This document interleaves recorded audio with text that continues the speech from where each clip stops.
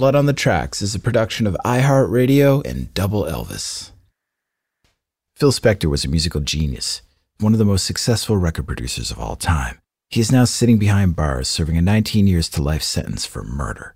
This is his story, told by his so-called friends.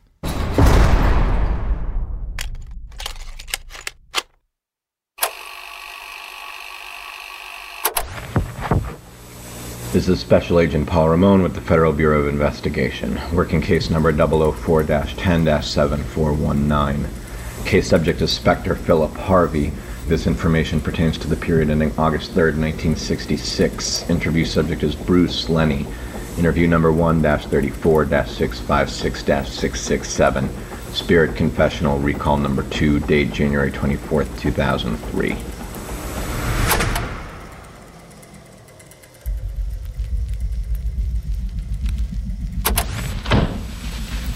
I think what people want is they want to beat the devil. And they really believe there's a good and a bad, a good and an evil. And maybe he was evil, I don't know. Is music evil? Is free speech evil? Rock and roll, the devil's music? All the First Amendment is freedom of speech, the right to say it. Whatever it is you want to say, you have the right to say it. But they can't police the bad out of somebody, man, and they can't beat it out of him either. Because there is no beating the devil. All there is blood on the tracks.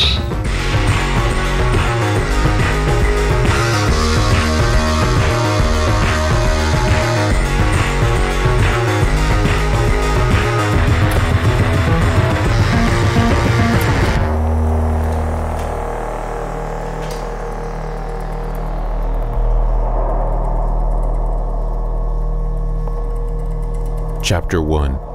Phil Spector and Lenny Bruce.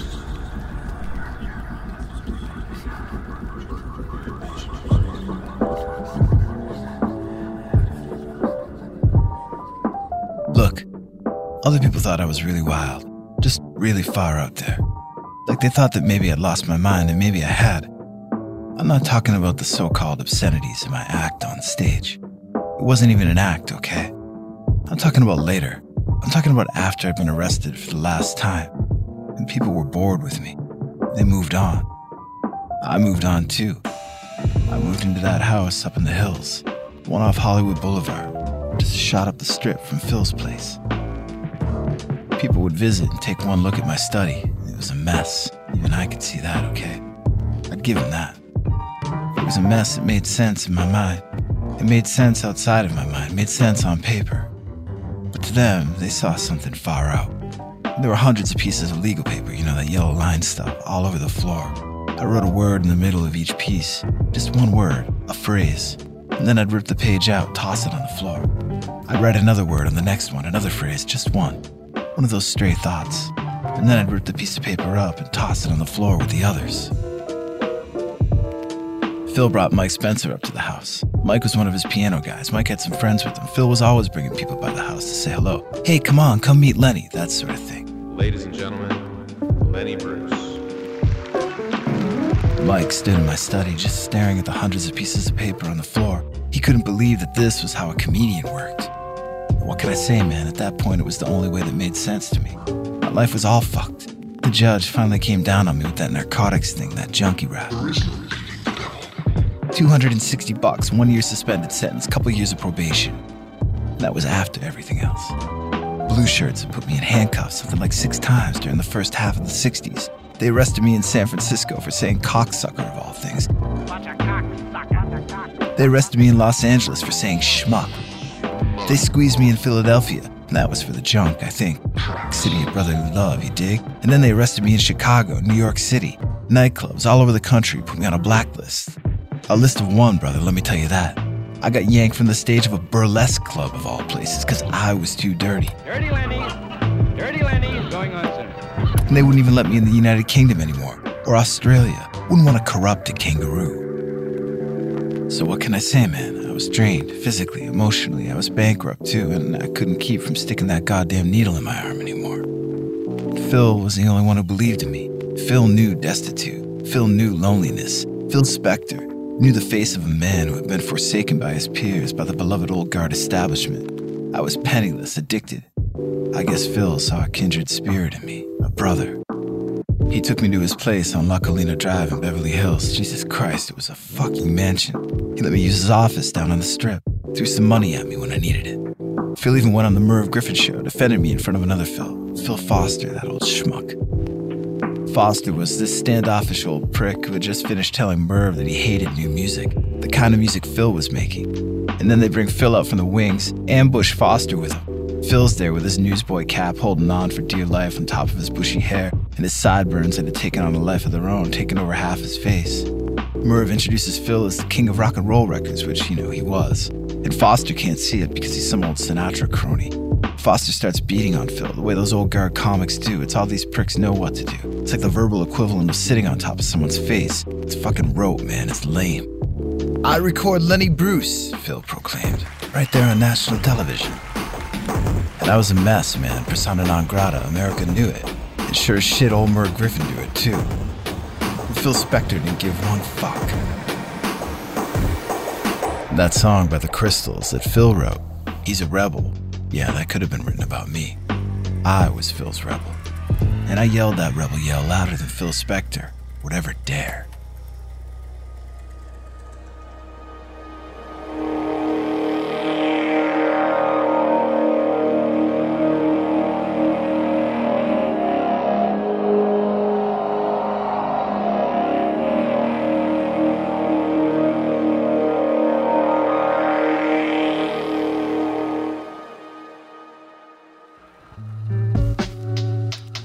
Okay, Phil Spector was not hip. His reputation preceded him, sure, the tycoon of teen, all that nonsense. They said he had his finger on the pulse of young America, and that he turned something disposable into art. I didn't know anything about that. That wasn't my world. Talk to me about Cannonball Adderley or Bill Evans, and I'm picking up what you're throwing down. Talk to me about Darlene Love and the Teddy Bears, and you've lost me. So when they say he had his finger on the pulse, I only ever saw his fingers wrapped around cold, hard cash. He took the pulse of money pretty damn well. He knew what it felt like to touch, what it smelled like. You could smell the residue of crisp bills in his caddy, man. It was all over him like aftershave. He had the kind of money that allowed him to catch a flight from LA to San Francisco last minute on a Sunday evening to see a midnight show by yours truly. He was just hanging around one Sunday afternoon and felt like getting out of the house, threw down his bucks, United Flight this, United Flight that, and he was at the Basin Street West when I took the stage at 12 sharp.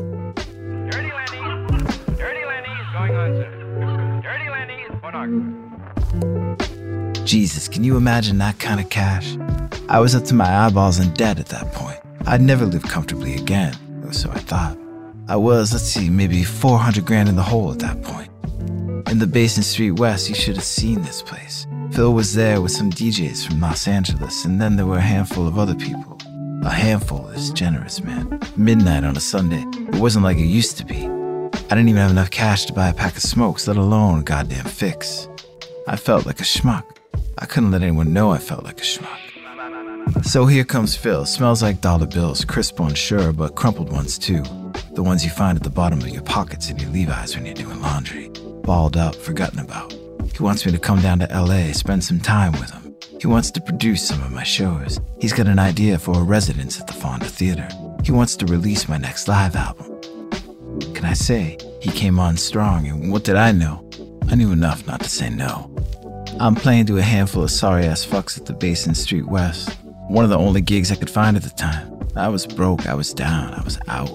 Here's this guy, and he's basically rolling out the red carpet. He may have had the means, but he certainly was not hip. I mean, he may have talked the talk, he may have worn the shades and popped the collar of his pea coat and dangled the occasional cigarello from his lips, but the man was the squarest of the squares.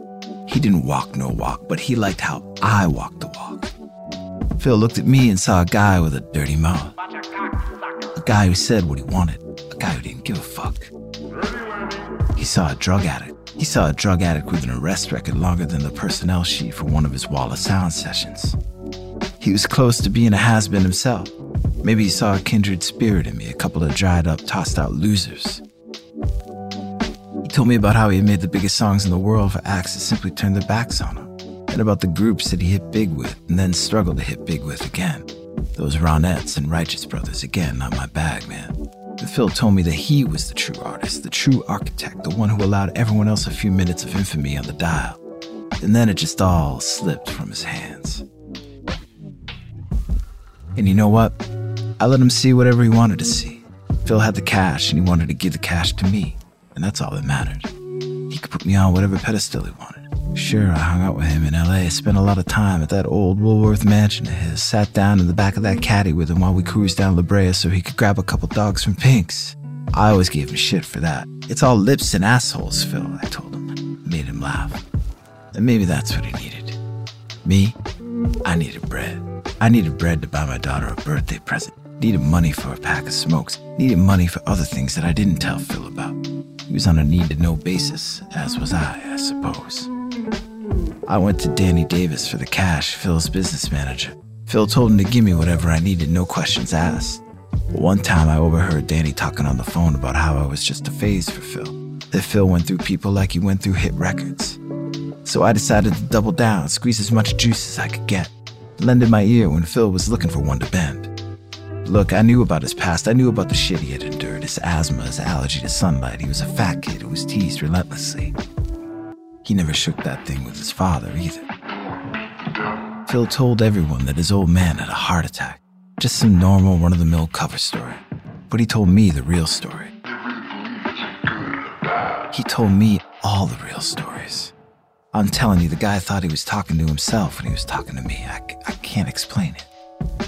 He told me the thing with this old man was April. It was a big deal that it was April. For some reason, that fact really stuck in his brain, 48, 49, sometime around then. He made some passing reference to debts, to organized crime, to stress and depression. That was the fuzzy part. The part he was clear about was the part where his old man parked his car on the curb of Myrtle Avenue in Brooklyn, took a tube and put one end in the exhaust pipe, put the other end in the front window, rolled the window up tight, and turned the car on. What a way to go, am I right? I mean, shit, I don't know. What do I know about taking in a lung full of carbon monoxide? Seems like a hell of a way to go. We'll be right back after this word.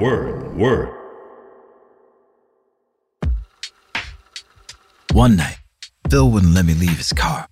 I'm talking about that caddy, the limo, right? You dig? Cadillacs can do things that no other motor car ever did. That thing was a beast. Shit, a couple guys like us could have lived in that thing for a few days. And this night, I really thought that was gonna happen, that we'd live in the thing. He just didn't want me to leave him. Not then, not yet. It was so late and the sun was almost up again. It was late, it was early, what was the difference? Phil and I were both living the kind of lives that didn't pay attention to the day of the week, let alone what hour it was. We sat in the back of that caddy together, one across from the other. He just kept talking to me. I would make a movement, motion towards the door, and he put a hand up, asked me another question, asked me where I was going, tell me another story. Hey Lenny, did I tell you about the time? Give me a reason to stay. The caddy idled. We sat, talked until we ran out of things to talk about. When he had nothing else to talk about, we listened to the engine hum and purr. He didn't want to go back to his place all alone. The guy was the biggest pop producer on the planet, dig, but he was always alone. Charles Foster Kane going back to Xanadu for another lonely night. We had just driven back from Cantor's, out on Fairfax, 24/7 joint, kosher, seen and be seen, the whole scene, the whole nine. You had the knockwurst? The knockwurst at Cantor's. Have you had it? Out of sight. It was late, so late. Nighthawks at the diner late. Probably 2 a.m. Doesn't matter how late it gets in LA, the lights are always on. The neon hums above the storefront, sounds like steak sizzling on the grill. And it's bright too, man. Shit, sometimes LA at night, it feels more alive than it does during the day. There's that big electric hum above 419 North Fairfax. Cantor's Fairfax, open 24 hours, bakery, delicatessen. You could tell what time it was by the crowd at Cantor's. You didn't need a watch. If the joint was full of a bunch of octogenarians taking long slurps of soup, it was mid-morning. The place was jumping with a bunch of wired kids kicking out from the last party and looking for the next one. It was 2 a.m. Phil took me with him to meet with Frank Zappa that night. Phil wanted the company, wanted a familiar face with him in case Frank bored him to tears. Of course, he brought one of his bodyguards with him too, might have been Big Red. Phil thought he was the most important person in the world, and the bodyguard helped sell that image. It was the ultimate hustle. Frank was doing a little hustling himself, I'm sure of it. The big labels were a bit skeptical of him. Everyone was skeptical of him and his band, the Mothers of Invention. Long hairs, beards, looked like a bunch of axe murderers, you dig? Frank needed a label to release his first record. He thought maybe Phil could get involved. Put it out on his Phillies label. I think Frank saw a fellow outcast, a fellow member of the Fringe. Frank thought he had found his meal ticket.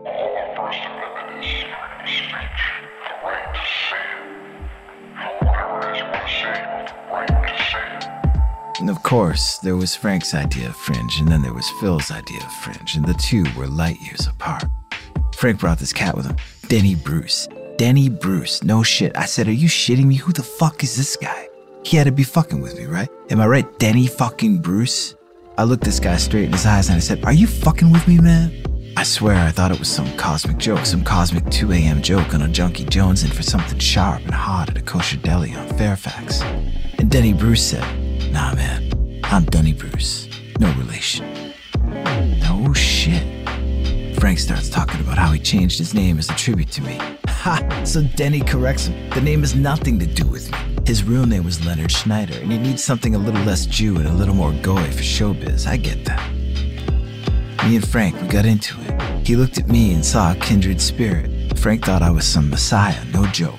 All Frank wanted was to question authority, rail against authority, and here, he had the guy who took that anti-authority jab all the way to the bitter end. I couldn't have cared less, Jack, Frank, whatever the fuck your name is. I just needed to get through this social engagement so that I could feel okay about hitting Phil up for some more cash, which of course meant more junk. And then we were back home, the caddy limo rolling up to my place out on West Hollywood Boulevard, way up there in the weeds of Tinseltown.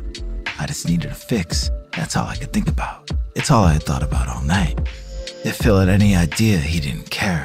He wouldn't know a needle if it jumped from the ground and poked him in the ass. I kept my secrets pretty close to the vest. Phil's secrets weren't kept at all. At least not around me. They tumbled out, they spewed forth, they were blurted. There was no embargo on the kinds of things that came out of his mouth. He used the stories to keep me hanging around. After he doled out the money, he liked to think about his old man. Whatever it is you want to say, you have the right to say it. And now in the car outside my place, way out in the willywags of Hollywood Boulevard, he was telling me more secrets. Secrets that would buy him a few more minutes with me, a few more minutes before we had to be alone again. He was telling me about the time he got pissed on by a couple of kids that followed him into a bathroom. After he just played a show. The Teddy Bears, that's what they were called, which, I mean, in all fairness, sounds like the name of a band that wants to get pissed on in a men's bathroom, if you know what I'm saying. Here's Phil in his flat top and embroidered sweater. He's the manifestation of a mark, a square. And this is back when he couldn't hide being a square. It's the late 50s, I think. He said it was in New York, but it doesn't matter. These kids see Phil perform, and then when he heads into the men's room, they're on his tail. He has no clue. A couple of them hold Phil down on the floor, another one keeps watch at the door, and another one unzips his khakis and just pisses all over him, humiliates him. Phil is like 20 years old, breaking into showbiz, and he's being held down against the cold, wet tile of a nondescript men's room while piss is raining down on him. Maybe that's why he felt the connection with me. He was humiliated on the floor of a bathroom by some holier-than-thou thugs. I was humiliated on the stage by some holier-than-thou cops. Phil Spector was absolutely fucking nothing like me, but he thought he was, man. What else he thought? I'd never know. And that was the last night I ever saw him.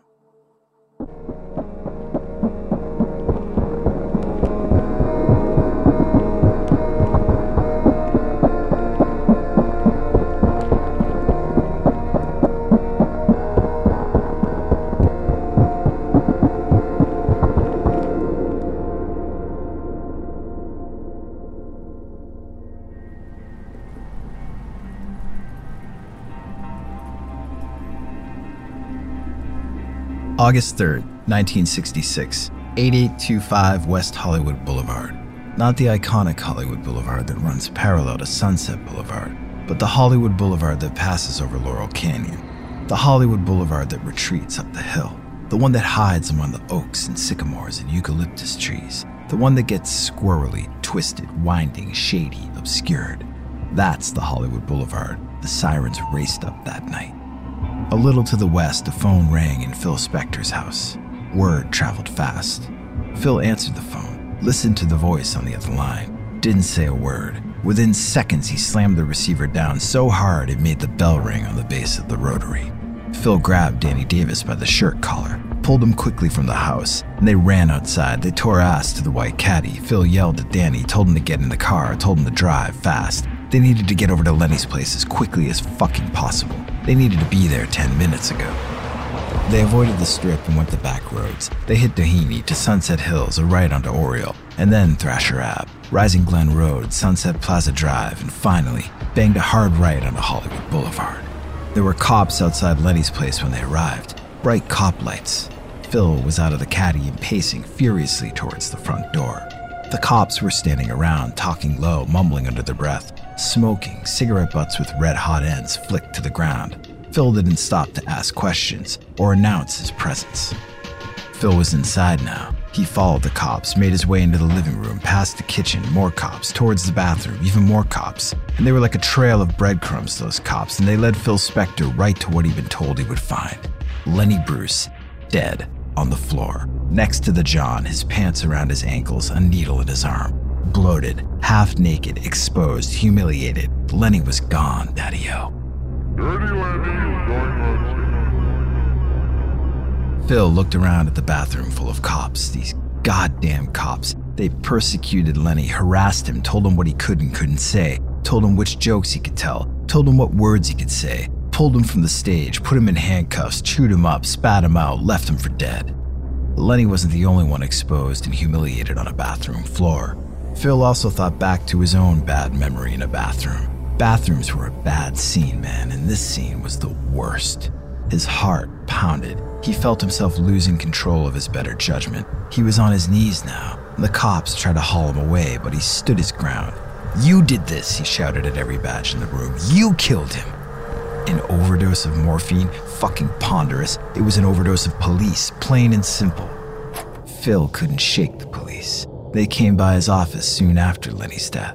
Fistful of photos from the scene in Lenny's bathroom. The raw shots of Lenny lying prone on the bathroom tile looked like something from Ouija's portfolio. The cops joked that maybe Phil wanted to buy them for one of his album covers. It was a sick joke, but Phil took it as a serious offer. "How much?" he asked. $5,000. Sold. It was a small price to pay to keep them out of someone else's hands, and it was the last piece of Lenny that he could hold on to. Phil couldn't shake Lenny. He paid for the funeral, delivered the eulogy. He hung a giant poster of Lenny directly above his bed, larger than life. In it, Lenny's gaze was tired but foreboding. The look of a man far past his prime, bloated, worn out, scatterbrained, on junk. Phil would climb into bed, find comfort in Lenny's gaze bearing down on him. But his wife, Ronnie Spector, would lay next to him, unable to close her eyes. She'd turn on her side, her stomach, but she always felt Lenny's eyes following her, burning into her, judging her. She would roll onto her back, look up at the overbearing image of the man her husband briefly idolized, his Socrates, he would say, and she felt something was terribly wrong. She felt it was an omen, a warning from beyond the grave and above her bed, something evil. There is no good and there is no evil. There's only blood on the tracks.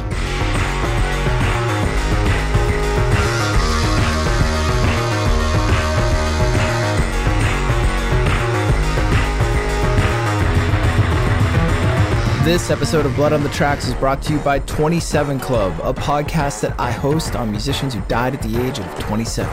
Season 2 featuring Jim Morrison is now available, as is Season 1 with 12 episodes featuring Jimi Hendrix. Subscribe to the 27 Club on Apple Podcasts, the iHeartRadio app, or wherever you get your podcasts. And of course, this episode was also brought to you by Disgraceland, the award-winning music and true crime podcast also hosted by yours truly. Episodes on the Rolling Stones, Jerry Lee Lewis, Cardi B, The Grateful Dead, Jay-Z, Prince, and many, many more are all waiting for you right now. Just search Disgraceland on Apple Podcasts, the iHeartRadio app, or wherever you get your podcast. All right, this episode of Blood on the Tracks was written by Zeth Lundy and scored and mixed by Matt Bowden. Hosted by me, Jake Brennan. Additional music and score elements by Ryan Spraker and Henry Lunetta. Blood on the Tracks is produced by myself for Double Elvis in partnership with iHeartRadio. Sources for this episode are available at doubleelvis.com on the Blood on the Tracks series page. If you like what you hear, please be sure to subscribe to Blood on the Tracks on Apple Podcasts, iHeartRadio app, wherever you get your podcasts. And if you'd like to win a free Blood on the Tracks poster designed by Nate Gonzalez, then leave a review for Blood on the Tracks on Apple Podcasts. You can hashtag Blood on the Tracks on social media, leave your review there, and we'll pick 2 winners each week and announce them on the Double Elvis Instagram page. That's at Double Elvis. Go ahead and give that a follow. Alright, as always, you can find me blabbing about other crazy rock stars on Disgraceland and 27 Club, and you can talk to me per usual on Instagram and Twitter at DisgracelandPod. Rock and roll.